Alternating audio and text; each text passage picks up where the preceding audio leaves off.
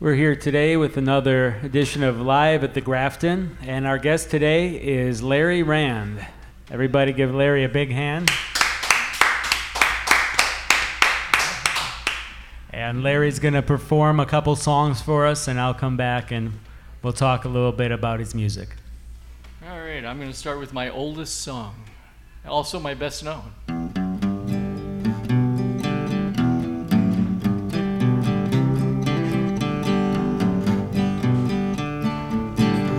This is just my up-tempo folk song, the one I use to start the show. It's my up-tempo folk song, the kind every folk singer ought to know, the kind that sounds vaguely patriotic and makes you want to sing along. The white folk song with the black line around it, a generic up-tempo folk song. This is the middle of my up-tempo folk song. It's called the second verse. You've gotta sing it warm and tender to make it sound different from the first. This is where I smile at all the people just to see who's around. And if I sing the second verse softly, the crowd usually quiets down. This is the bridge and it's really exciting. It has a different blend. The purpose of the bridge is to get from the middle to the beginning of the end of this, my up-tempo folk song. The end is drawing near, and by now you're so doggone excited, you want to stand right up and cheer and say hooray for the flag of our country. May it wave forever strong. But you see, in reality, this was just my up-tempo folk song.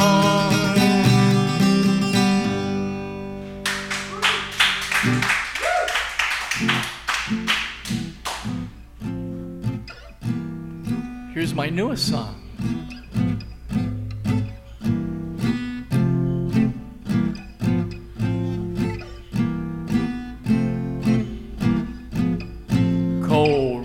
Korea, led by Kim Jong-un. Korea,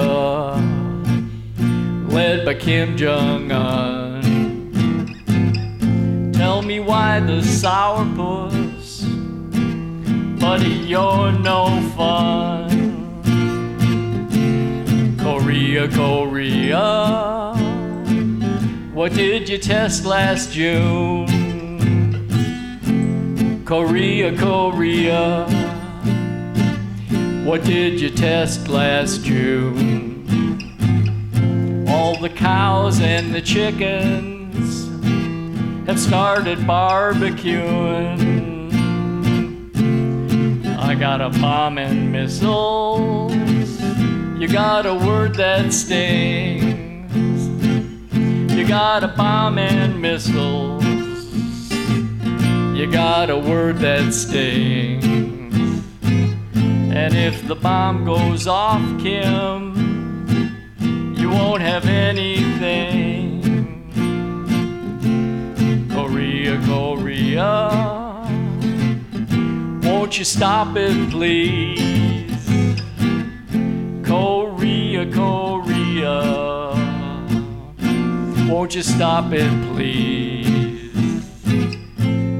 Quit trying to make tempura out of the Japanese. I love Korea with all those swinging chops.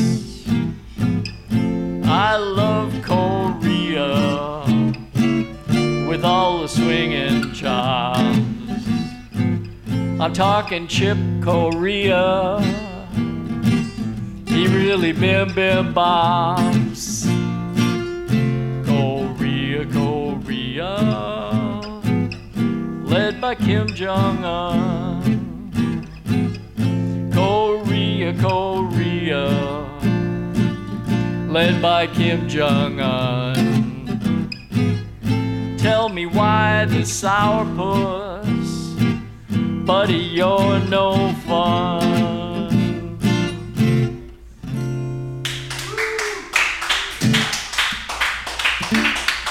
Thank you.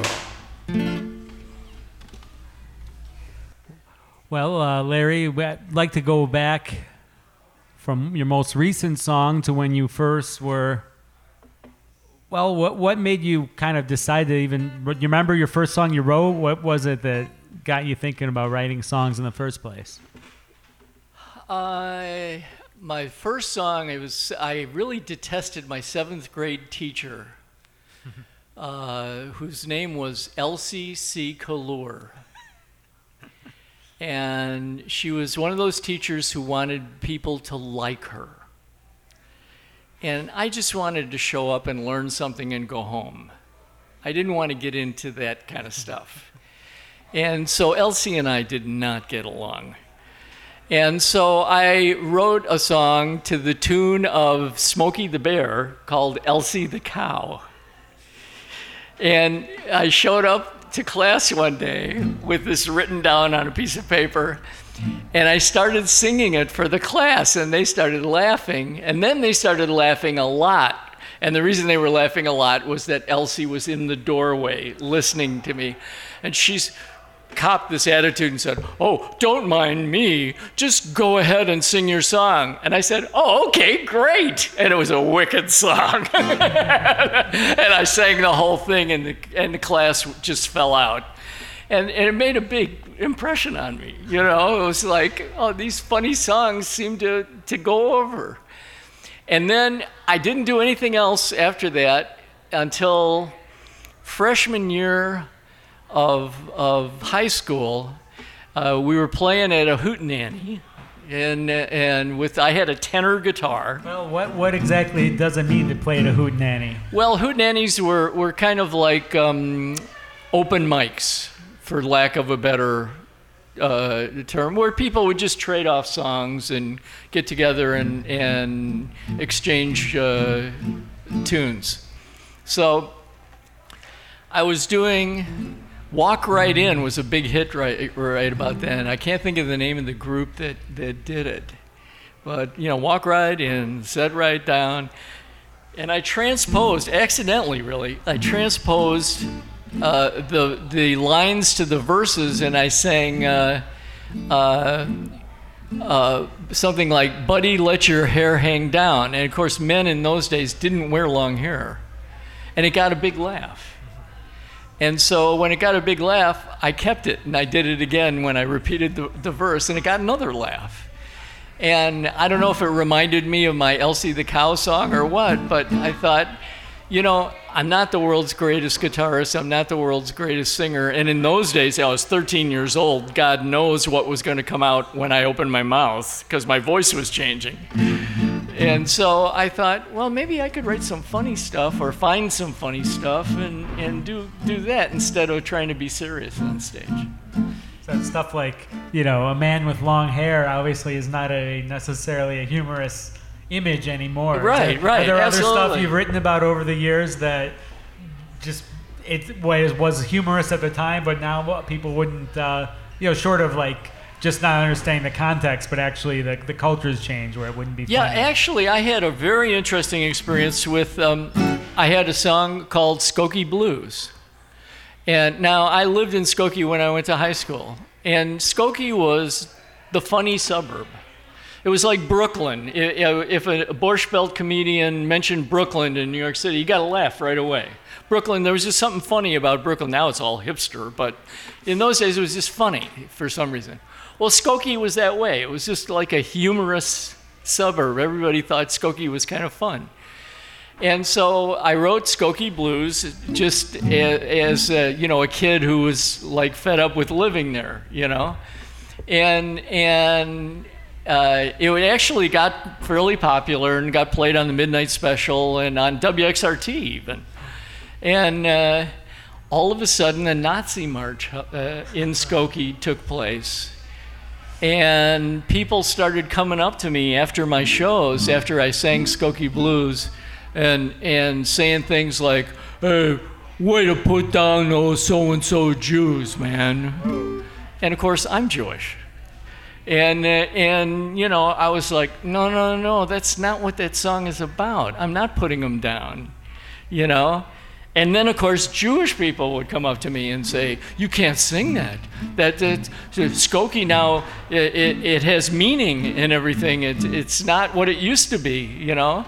And finally, you know, I sang it at a political fundraiser for the late great Abner Mikva when he was running for Congress.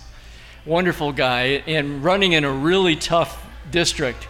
I remember that day I said, "Well, boy, I hope you're going to win, Abner." And he said, "Oh, this one's going to be relatively easy. I expect us to win by 400 or 500 votes." In an entire congressional district. So I did the song there, and I thought I was going to be tarred and feathered for singing that song. And it's a totally innocuous song. You know, if you think of Skokie as the funny suburb. But that Skokie had gone away and was replaced by something fraught with meaning. So yeah, you know, humor is a moving target.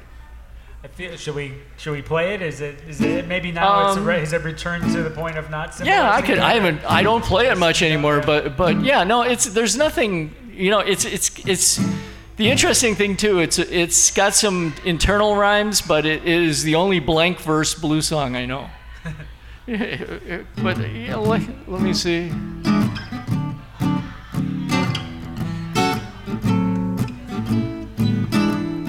It's 75 degrees and the breeze is from the southwest. The humidity's low and so there's not a cloud in the sky. But you're always uncomfortable in Skokie. Dad's got a PhD and Mom's a Juris Doctor. Sis graduated from a big school back in the East. They've forgotten how to read 'cause life is so dumb in Skokie. Well, Waukegan is polluted, Wilmette is a curse, Kenilworth is racist, but Cicero is worse. Berwyn is irrelevant, Volo is a bog, Niles ain't exactly your vital cog. Cal City is too fast, but number last is Skokie. A girl walks up to you, invites you back to her apartment. It's fully air conditioned, she's got a jug of Morgan Davis wine. 5 minutes and you're gone, 'cause you just can't get it on in Skokie. Skokie is the suburb that puts all the other suburbs to pride. There are railroad tracks in Skokie, but the whole town's on the other side. And I'm really proud to say I left the other day from Skokie, Illinois. Really proud to say I left the other day from Skokie.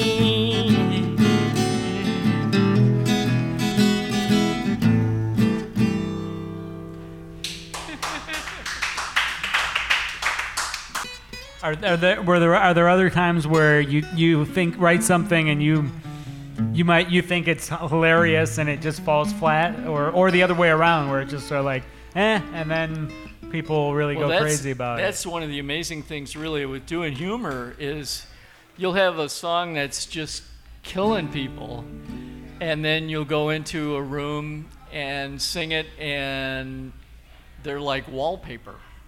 You know, every crowd is completely different, and in comedy there are no guarantees. So I've really never, and then I've had songs that I kind of liked and I liked to play them, and so I kept them in the set even though they weren't really perhaps my strongest material. And then on a given night, for some reason a crowd would just latch onto it and really love that particular tune. So it's not a science, it's an art, you know. It's not predictable. Is there a certain person who gets it started, or is it just some kind of energy of the crowd, or what do you? It really depends. It really truly depends. Every crowd is different. Certainly, if you have a fairly full room and you have a good laugher up front, I mean, you're probably halfway to second base, you know. But you know, God, I can't. After doing this for a long, long time, I can't make any sweeping generalities about audiences. Everyone is absolutely different. And what's your approach when you're performing? What is the crowd to you when you're, because it's a music that all music is reactive to some degree, but comedy especially. So like, what are you thinking in terms of, are you watching the audience or? Well, if I can see them, you know, and it depends on the size of the room. And in the larger rooms, you can't see the audience. You know, when you go to like a big auditorium, the act up there, he knows you're out there. You can feel the audience and you can hear the audience, but you can't see them because the lights are too strong. And so, but if it's a small enough club like this, and I can see people, then, you know, you have to overcome your shyness and work right to people, and just put it to them and see if they like it or not. You know, it's one of the ultimate confrontations, really, and you also have to trust your material. You know, because if you're kind of doing it tentatively, then people kind of get a little, you know, it sends the wrong message. So you have to trust the material, and you know, after you get a couple of laughs a few times, it's not hard to trust the material. You know, and especially if what you're writing is timely and topical. It doesn't have to be the greatest comedy song you ever wrote, because everybody understands that you're reacting to the news and just jumping on that particular topic because it's so timely. Well, I wanted to ask just also though about when you can't see the crowd. Is that harder or easier?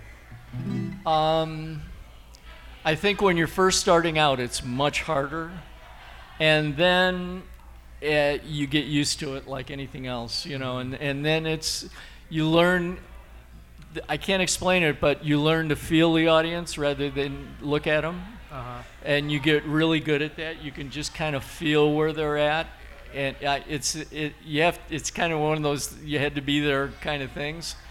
But I think the biggest room I ever worked, biggest audiences were probably, except for a couple festivals where I was working to 8,000 or 10,000 people, I would say 3,500, 4,000 people.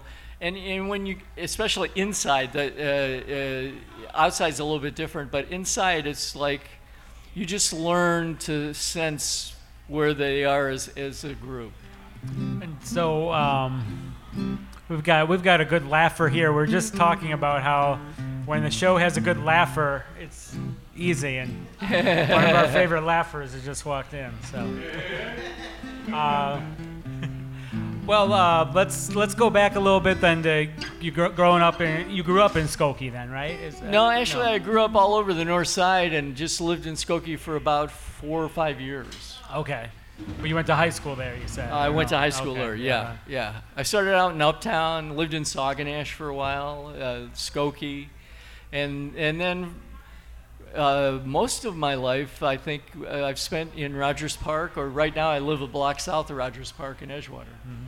And, well, the reason I brought up was before the show we were talking about when you were first playing and you were seeing like a young Steve Goodman and oh, yeah. And just talk a little bit about kind of, I don't know, I guess the teenage folk scene in the north suburbs, I guess. When I was a teenager, folk music was pop music. Mm-hmm. You know, the number one album when I was probably in 7th or 8th grade was the Kingston Trio. So, and then later on, Peter, Paul, and Mary were at the top of the pop charts. You know, it may be hard for younger people nowadays to understand that the great folk scare was, you know, it was real big time show business. So the Hootenanny show was on in prime time, and had a big budget. You know, it was a big deal. So. It wasn't like I was an avant-garde bohemian kid doing a beatnik thing by getting into folk music. That some guys in the 50s could say that. But when I came up, it was like, you know, a lot of those folk scare bands were fraternity boys mm-hmm. who started working in their frats and then got lucky with a record, you know. It was a very mainstream thing to do. It wasn't, and it was a great way. You know, most guys go into playing music because it's a great way to meet dates. Mm-hmm. You know, so. So when did you start performing live? I did my first paying gig at 13. It was like a summertime patio party out in Glenview or Wilmette. My best friend found the gig. I don't know. We got paid well, and he and I did this duo thing. You know, he played banjo and I played tenor guitar, and we sang like Kingston Trio type stuff, and got away with it. And then I did Scott's Cellar in Morton Grove a couple years later. After doing just kind of hootenannies and fun stuff like that party.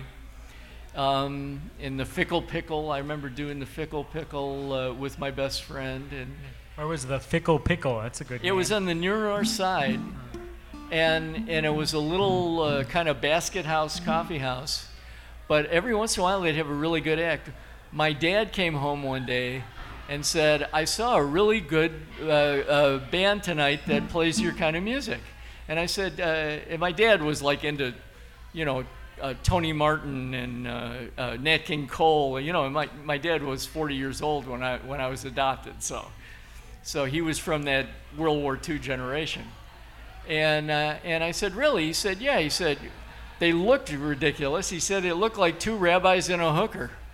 And it was Peter, Paul, and Mary. He saw him at the Fickle Pickle for 50 cents. And so, you know, but I just did that. I started doing coffee houses, and Scott's Cellar was in the basement of a Greaser drive-in in Morton Grove. And so upstairs they would be doing Corvette night. And guys would be revving their engines, and we'd be down in the basement playing Kumbaya, you know.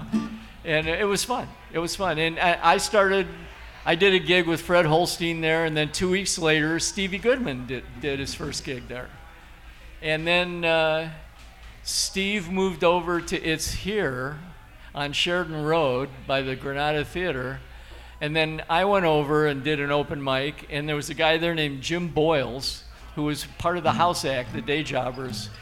And he took a shine to what I was doing and persuaded the owner to hire me as opening act. And I started gigging. And I was all of like 16 or something. And got drafted and would come back to town on leave and do It's Here, with my 1/4-inch long army haircut. And then I went to Northwestern and gigged the whole time I was there. And then a guy from Northwestern, Rich Marco, and I came downtown, and Steve had been busy and was at the Earl of Old Town. And pretty well established, and he got Earl to sit down and listen to us, and we did funny stuff. And Earl hired us, and we were off to the races. You have a song from that time you could play? Sure. I can do the very first song WFMT ever recorded of mine. What year was that? 1971. 47 years they've been playing this song on the Midnight Special.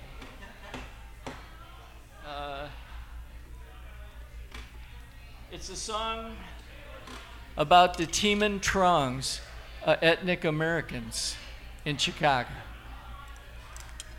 The thousands upon thousands of ethnic Americans living on a gigantic northwest side of Chicago.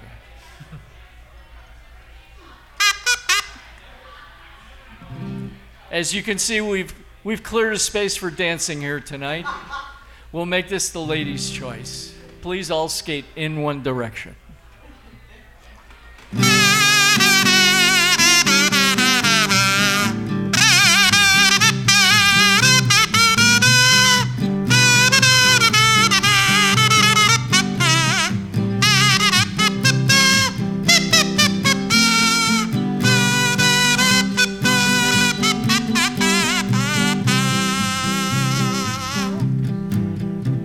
My name is Stosh, I am hip, I got class and pride. I run the only head shop on Chicago's northwest side. But now I sing a different tune, something I've been true. It's the waterbed was filled with glue, the night that I got stuck with you, polka.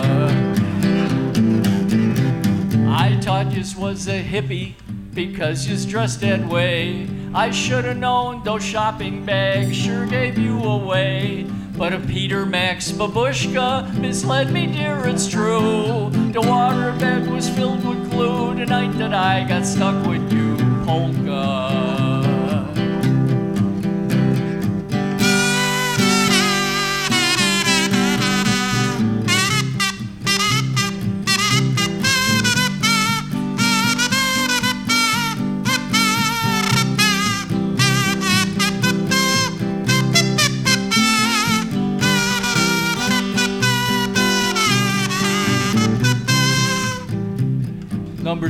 Number 12, your pizza is ready.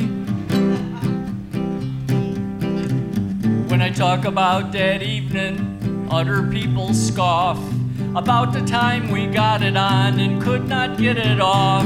I won't admit to being black, but boy, I sure am blue. The waterbed was filled with glue the night that I got stuck with yous. The waterbed was filled with glue the night that I got stuck with you, polka.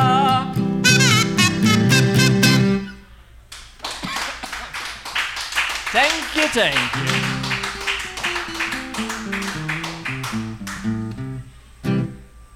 That's, of course, from the wonderful, wonderful Myron Florin album, Bad Trip.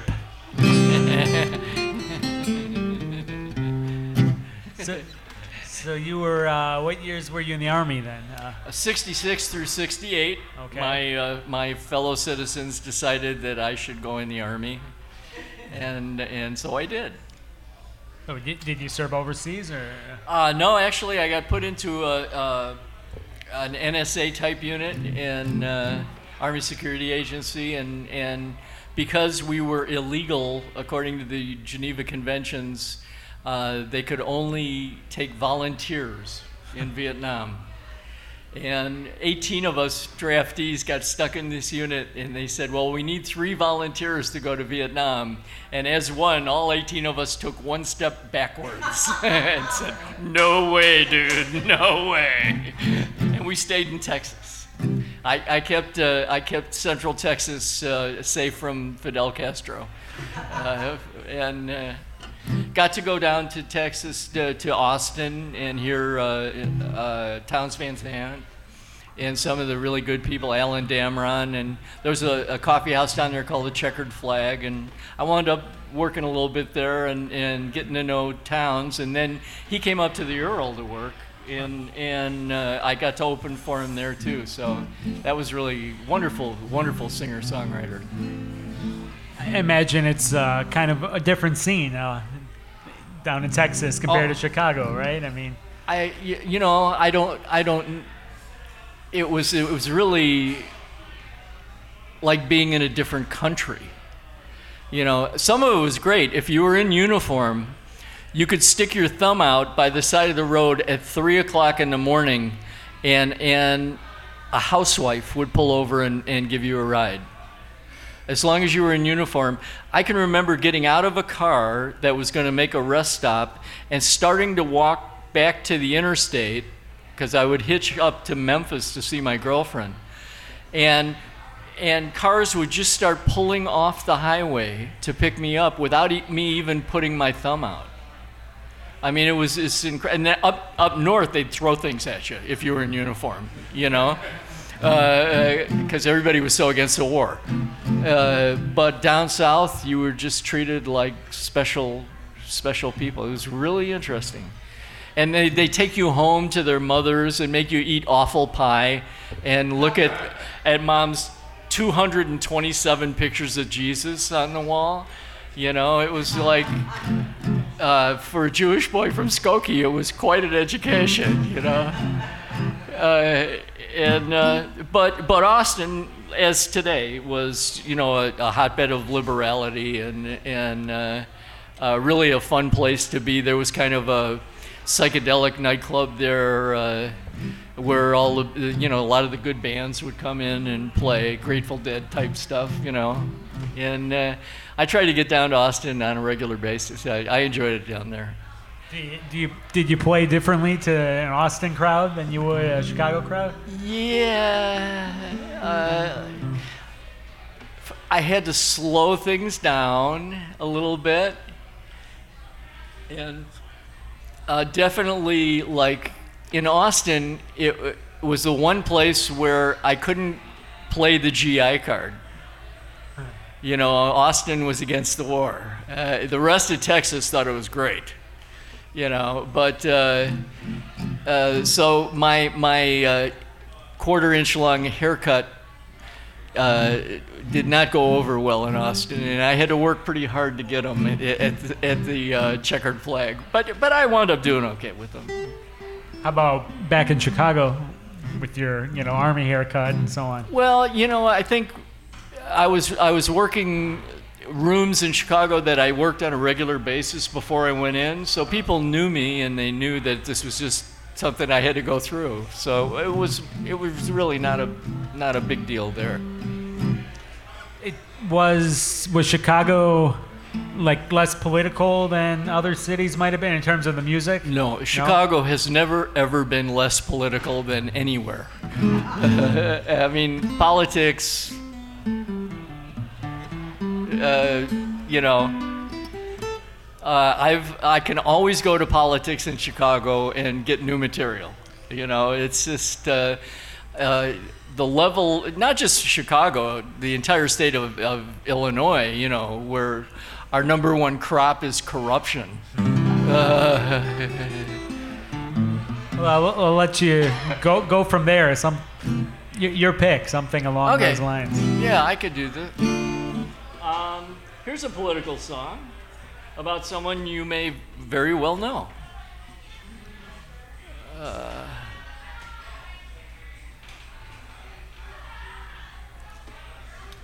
I don't need the entire orchestra for this.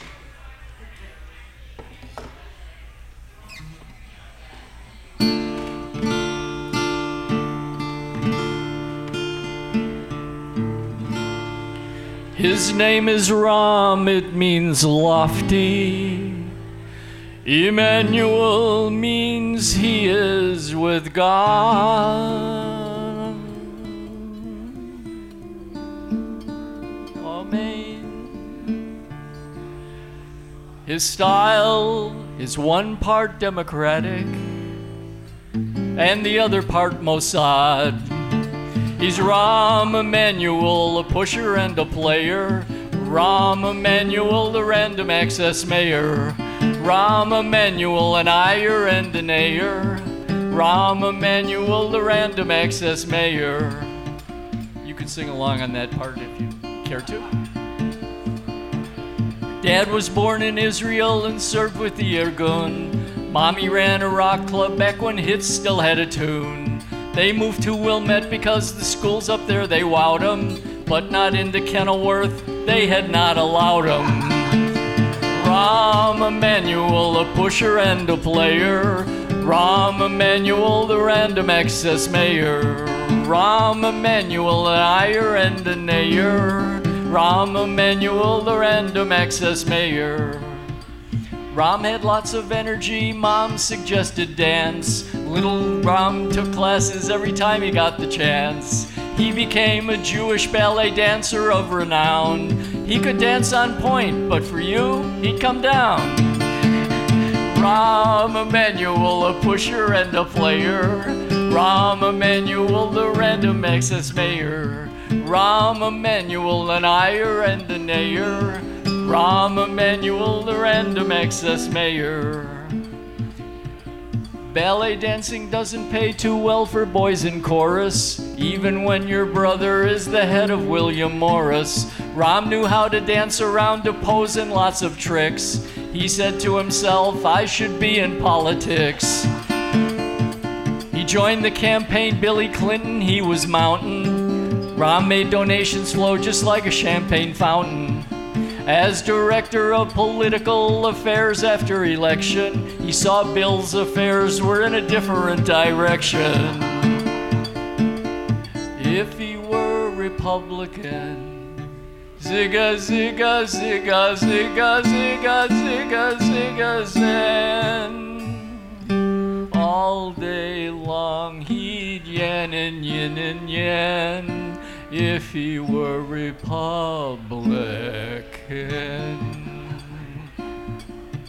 But he's Rahm Emanuel, a pusher and a player. Rahm Emanuel, the random access mayor.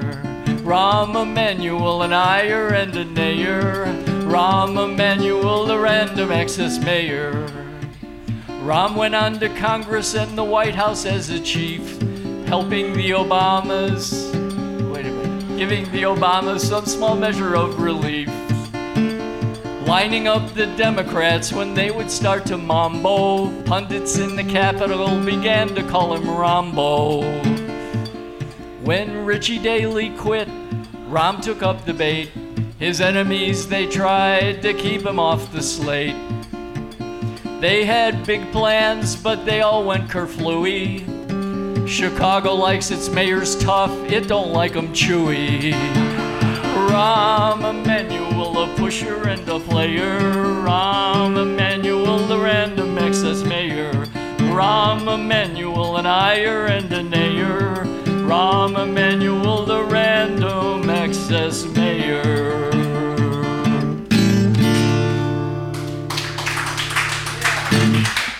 Thank you.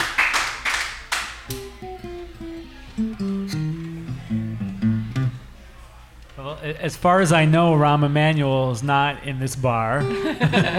But has it ever happened to you that you found the object, other than the school teacher, of course, where you found the object of your humor was there in the audience? I got hired to do this big event for the independent precinct organizations that was held downtown in a big hotel ballroom.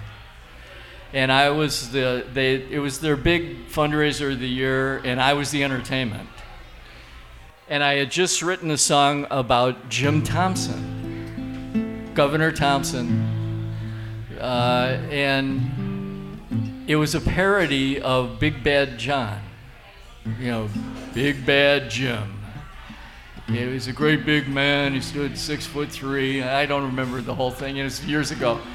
Well, I started strumming the intro, and suddenly the follow spot guy, there were actually a couple of them, this is a big room, takes the spot off me and hits the governor coming in down the main aisle. And I looked at him and I said, "Oh, Governor Thompson, here's a song you may want to hear." And I did Big Jim to Governor Thompson. And the place just went nuts. And he was a total cool, good sport about it and everything. And no gas, no nothing, he would, you got to have a pretty thick skin to be in that business. So he thought it was cool. He thought it was cool. He didn't have a problem with it whatsoever. But it couldn't have been better. I couldn't have hired him to make a better entrance, you know. It just made the show. So, well, when you come back from the Army, are you playing more gigs and stuff like that here in Chicago? Well, I started doing it full time, and Right. for the next 12 years, I basically made my living as a folk singer. You know, it was a different time. I had like 18 rooms in Chicago that I could play in the Chicago area. And, you know, there just aren't that many anymore. And they were all like, not basket houses, they were paying gigs. It was a nice thing. And then I got out on the road thanks to Stevie and a couple friends, and started working the East Coast like cellar door. I worked a lot, 30 days a year.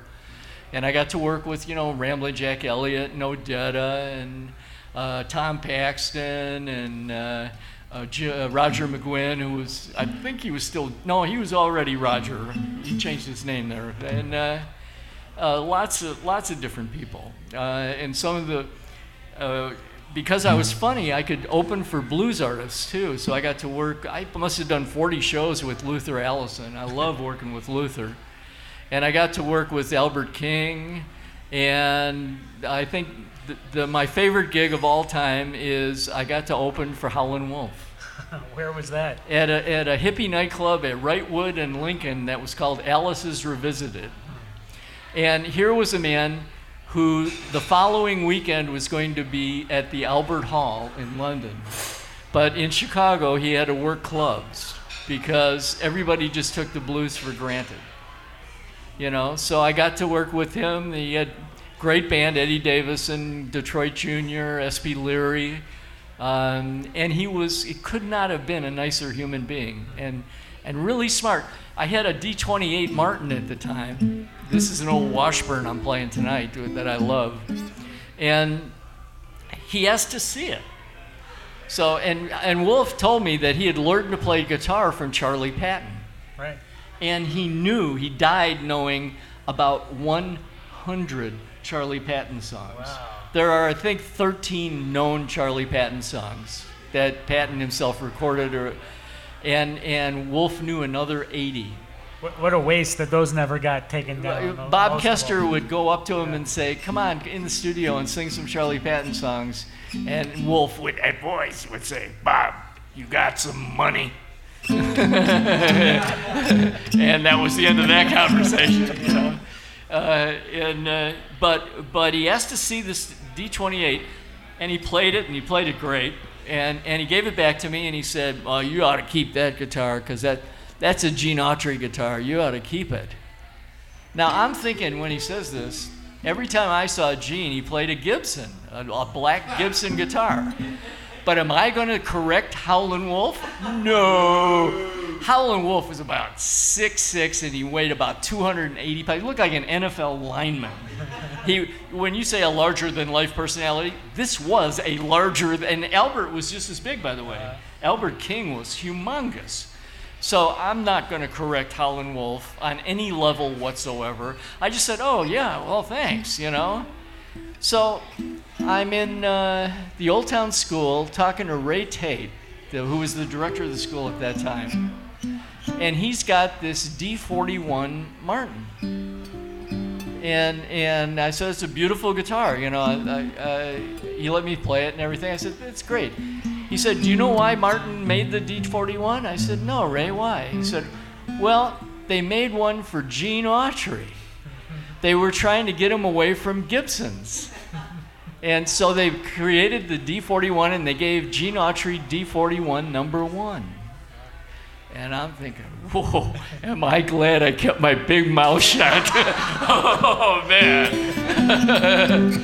But that's how smart Howlin' Wolf was. I mean, he was a very intelligent guy.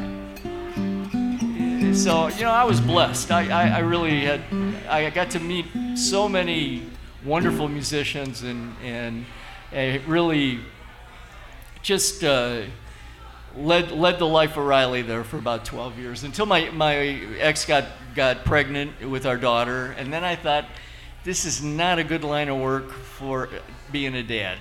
you know, because I was doing 75,000 miles a year on the road.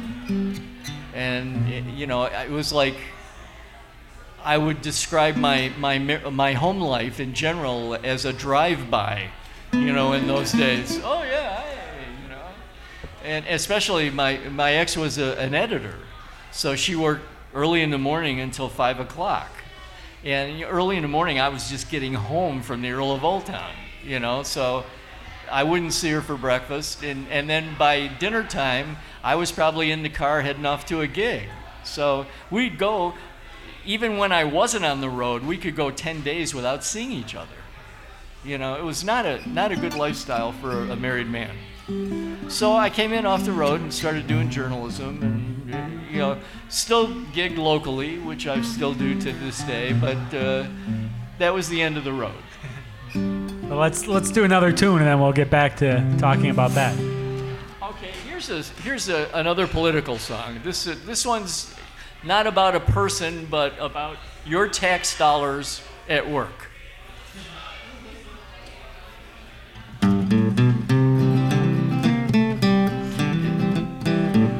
It's a Cajun song, because I only sing it occasionally.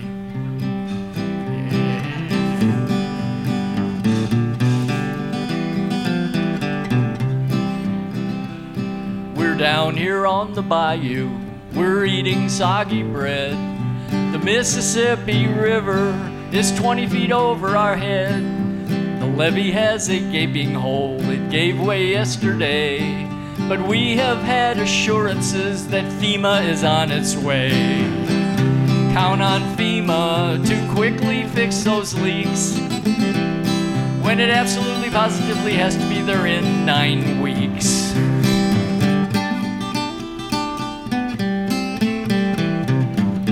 Over in Oklahoma, the situation's rotten. A big tornado came through town, more twisted than Bin Laden. But FEMA will restore us. We know it's true because they sent us a postcard asking where Oklahoma was.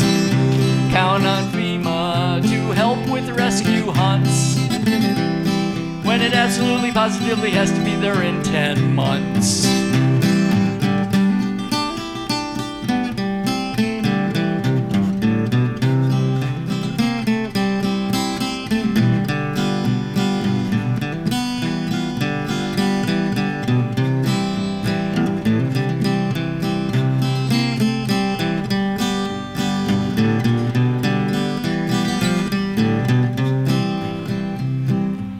French-speaking people appreciate the FEMA so. They gave us new trailers and a bit of spending dough.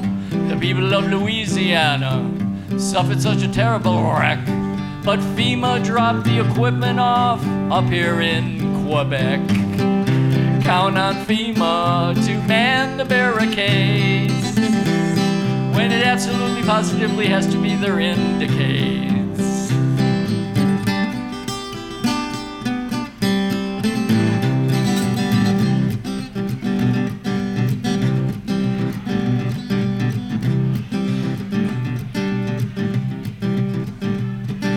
Sunny Puerto Rico, 2 hurricanes came through. After that, no power at all and very little food to chew. The feds knew in a moment just how to save the day. They called 2 guys in Montana to get things underway. Count on FEMA when the cacahuelos piled up, and everybody on the island's absolutely positively riled up.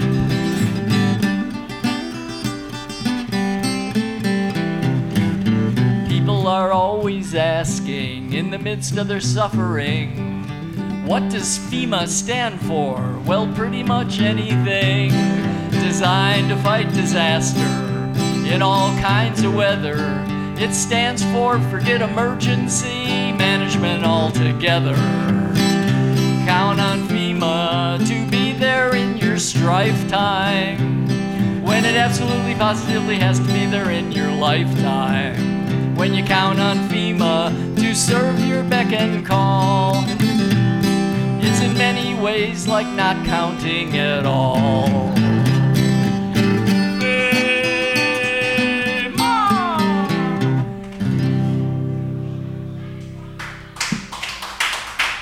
Thank you.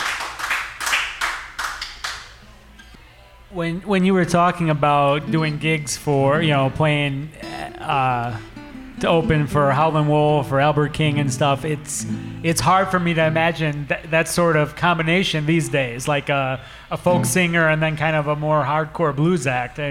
What are some ways that just the music industry has changed since the time where someone might be going out to, and want to hear that sort of combination, and a bar would be supporting that? Even then, it was a little unusual. Okay.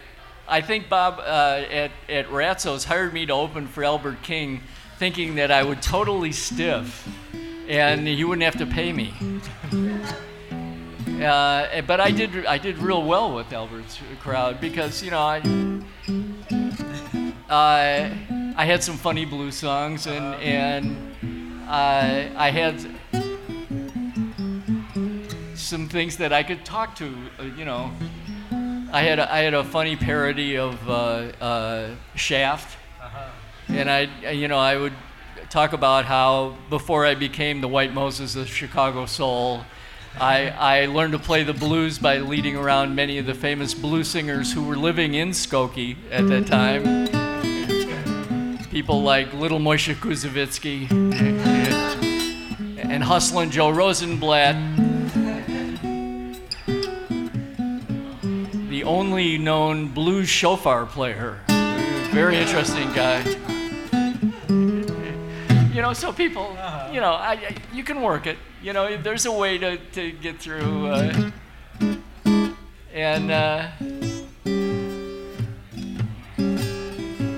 But it is a different thing when you're saying where you could have 18 different rooms where you could kind of be rotating through. I mean, the crowd is probably different. I think it's not. Oh, very. So yeah, they were very different. What do you think contributes to that? Just the change in. People are so bombarded with information now, and if you're spending $200 a month on cable, I think you feel like, well, maybe we should stay home and watch some, because we're paying so much money for this. Just the influx of home entertainment kind of keeps people from going out. I think that had a lot to do with it. And then you had a very monolithic recording industry in those days. So there was a lot of heavy marketing of people. Now everything's all over the map. Everything's a niche. There's really no cohesion to the market. So as a result, there are no budgets to really push people. Mm-hmm. So it's more egalitarian and democratic, which is good. But it also makes running a venue much more difficult because you're not getting any support from a record company. Okay, right. So the venue's got to bring the people out on their own. Yeah. You got to get the word out, and advertising is really expensive. Mm-hmm. And plus, most people who know how to run this kind of business don't know the first thing about advertising. Mm-hmm. It's not their field of expertise. So as a result, there's that chasm that used to be filled by the record company. Mm-hmm. And now, it's to the point where even the big acts are not making their money off the records. Right. But just putting out a record so they can go on tour and make the money working live. Right. The record's just kind of a promotional thing at this point, right? A lot of them give it away now, So it's a very different scene, and much, much harder for a person trying to run a small business like this to succeed, I think that's why you've seen maybe the establishment of things like Jimmy Buffett's chain of places, mm-hmm. Or the place on the near north side that does a lot of concert shows. City Winery? Yeah, they have city wineries all over the country, so they're able to arrange tours for people, right, and get a better price by doing that. Mm-hmm. So someone will play all the shows in that kind of circuit, right? And that, that's I'm sure because they can't rely on record companies anymore to put advertising muscle into the dates. So you stopped touring in what year did you go off the road? My daughter was born in 81. Okay. So I came in off the road in 81, and I still went out once in a while if the money was good and everything. But I'd been doing it like I can remember at one point working every night, 7 nights a week for 6 months. Wow. And, how do you keep doing comedy when you're been doing? Does it matter to be doing it? Is it harder or easier? It got to the point I can remember driving to. There was a place called Harry Hope's in Cary, Illinois. It was a great place. It's an old ski chalet. Uh-huh. And these teachers from Cary High School got together and opened a club. And I saw Willie Dixon there with Lafayette Leak playing piano for him. Wonderful date. I didn't open that show. I just went out there because I wanted to see Willie Dixon. But I worked with the Flying Burrito Brothers there. I worked with, I'm trying to think, Kenny Rankin there. A lot of good people. So I have this gig, and this is right when I'm working. And one of the things you want to do in comedy to stay fresh is have a couple of new tunes, have a couple minutes of new material. So it was right when John Mitchell, I can't remember if Nixon was already gone or not. I think he might have already been gone. Definitely gone. And Ford must have been president. And John Mitchell was in big trouble. And he was in big trouble because his wife was blabbing to the press. And she, I think, tended to tipple a little bit and call up reporters. And Kenny Rogers had a song out called Ruby, Don't Take Your Love to Town. And I'm driving up I-90 to go to Cary, because I lived like Waveland and the Inner Drive. And all of a sudden I got the idea, Martha, don't take your mouth to town. So I'm going down I-90 with a legal pad and a pen. It's like distracted driving to the nth degree. And I wrote the song on I-90 while I drove to the gig and did it on stage that night, with the words taped to the mic stand. And that's what you have to do, I mean, it's just like when you're working that much. You don't have any other time, right, to do it. Yeah. But it was also fun to do stuff like that. For a while, the Midnight Special had me doing a song a week. Wow. And it was called the Midnight Minstrel. And then after I did it, Tom Paxton took a turn doing it too. So I was in good company. And it was fun. And about, I would say 1 out of 6 was a keeper, which is, I think, a pretty good percentage, and the others were funny for 2 weeks, right. And they had to do with things like Mao Zedong passing away, and I wrote a song called No More Mao that I don't ask me to sing it because I don't remember it, but that was that kind of thing, just purely topical stuff, and it was great fun, and if you do this long enough, you get to the point where you can kind of just starts to come together. Make a song, and it's a challenge that I enjoyed. How long does it take you to do a song? It really probably floats around my head for who knows how long, weeks maybe. But then all of a sudden the light bulb comes on, like the refrigerator door opens up and the light bulb comes on, and then it's usually 20 minutes. You just sort of know when it's time to write it down. Like I wanted to write a song about FEMA, but I couldn't figure out exactly how to approach it, and I didn't want it to just be, screw you FEMA. I wanted it to be funny, and something that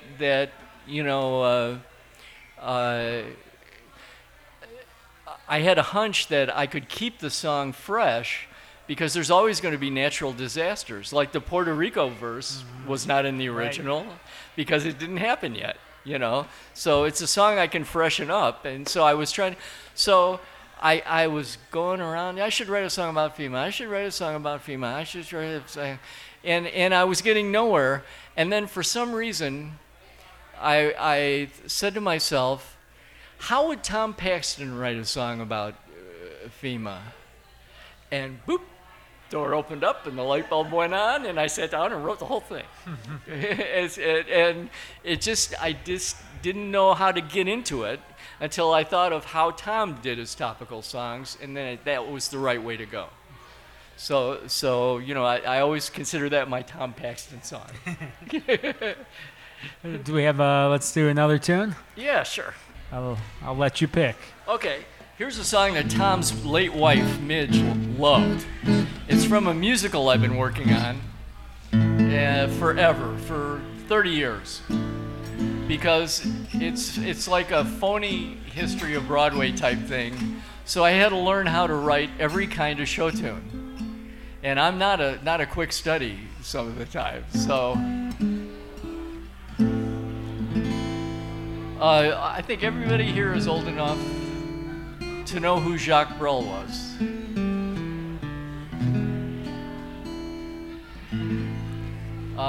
This song is ostensibly about Jacques Brel, of course, who was a wonderful singer-songwriter and had a hit on Broadway with Jacques Brel is alive and well and living in Paris. And but this song is really about resentment and envy. Jacques Brel and I, we used to hang out in a tacky bar, and we'd drink wine and he would joke and smoke his cheap cigar, his smelly little smokes, his dirty little jokes. Jacques Brel and I, we would laugh and fart and belch and fill our cups. Sometimes he'd bore me with a song, and other times he'd just throw up, fall down on the ground. He never bought a round. But the barmaid Sue, and the things that she could do with a plunger and some twine. She'd renounced her vows. We drank on the house, and now how I wish she were mine. Jacques Brel and I, we drank the wine, I ate the bottle and the cork. He got a phone call from his agent and moved off to New York while I sat on the pot. God, that hurt a lot. Jacques Brel and I, we were as friendly as two old friends could be. You know, he wasn't really Flemish. He was from Newark, New Jersey.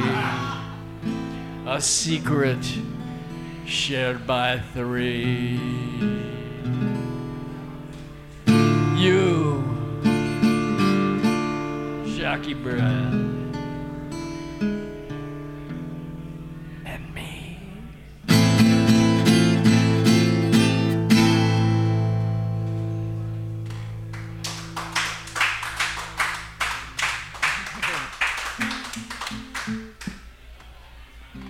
So are there certain topics which you avoid?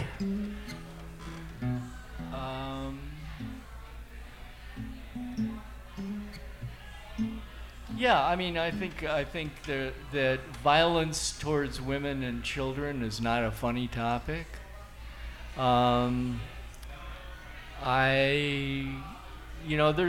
There's some hot button issues that I think are important but don't lend themselves to comedy. You know, that they're just too sensitive. That, you know, the whole, pro-life,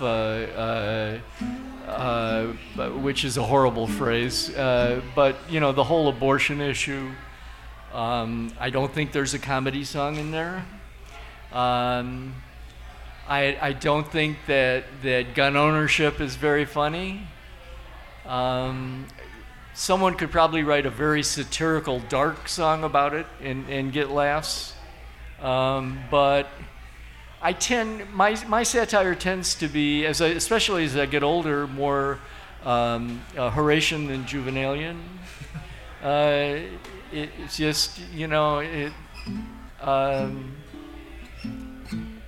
but do you feel like your humor was heavier when you were younger, or? Oh yeah, yeah. I think I would, and I think part of it was I had to work some fairly rowdy places, and so I needed at times some stuff that would cut through the white noise and kind of shock people into focusing.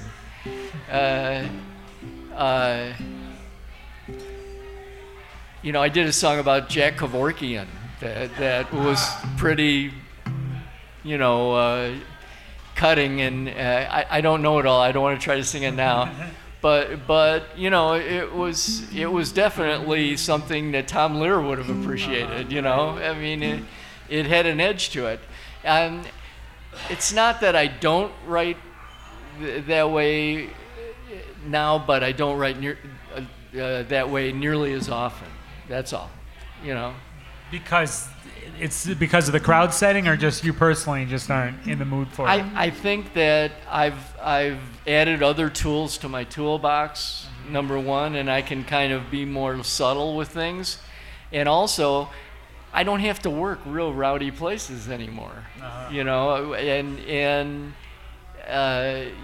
mean, sometimes if you're opening for Luther Allison and they've been drinking since 6, you had to really kind of beat them over the head with something to get them to listen. And I don't work those rooms anymore. So I have the luxury of trying to be a little more subtle with what I'm writing. Well, as we kind of get towards the end of the interview, do you make the songs to ever change people's minds? You make them to laugh, or can music change people? Oh yeah, I think music can definitely change people. I think something as simple as "Come on, people, smile on your brother, everybody get together."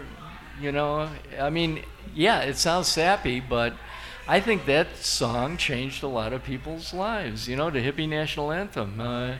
It was like that. It kind of like, yeah, the world isn't that way, but wouldn't it be nice if it were? So it pointed people, and I think that's what the best songs do. One of my favorite examples of a well-written song is Pete Seeger's song, "Where Have All the Flowers Gone?" Which is, I guess it was originally by a German poet. And just, he doesn't hit you over the head with the folly of war. He just tells you the story and lets you come to your own, he just points you. He just points you at the folly of war. Look at this. Does this make sense to you? Of course it doesn't. But I think the best songs ask questions rather than provide answers.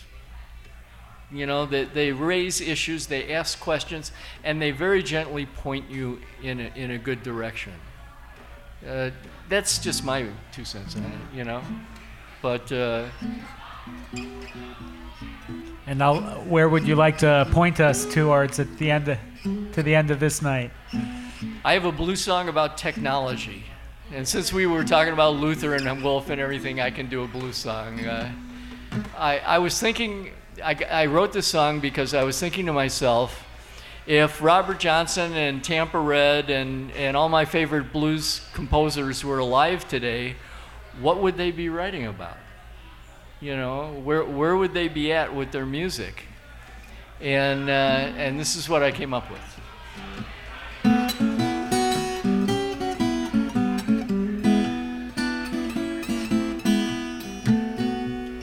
I got the blues by email. Now I don't know rhyme from ram. Got the blues by email. Now I don't know rhyme from ram. That stuff my baby sent me turned out to be just so much spam. You know, I met her on a chat net. Each message from her rang a bell. Met her on a chat net. Each message from her rang a bell. 'Cause I had configured my Eudora to recognize her URL. She sent me an attachment. It was a picture of her with very little on. She sent me an attachment. It was a picture of her. I double-clicked on that attachment. Took one look, my heart was gone. Then my hard drive acted funny. My screen began to blur and flash. My hard drive acted funny, and my screen began to blur and flash. I had a virus inside my firewall. I was headed for a crash.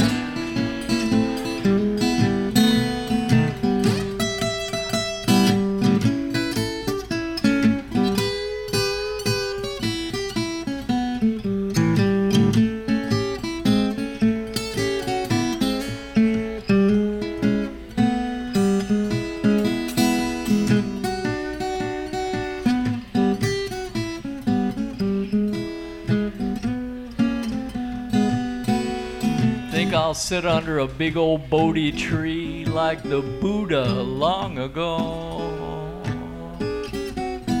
Sit under a big old Bodhi tree like the Buddha long ago. I have to take all those attachments, somehow learn to let them go. I got the blues by email. Each time I read it, my heart sinks. I got the blues by email. Each time I read it, my heart sinks. She won't send me all her hot mail. She's developed other links.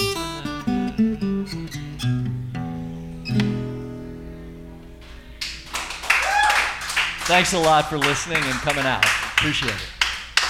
All right, everybody, give Larry Rand a big hand and thank him a lot for coming by. Thank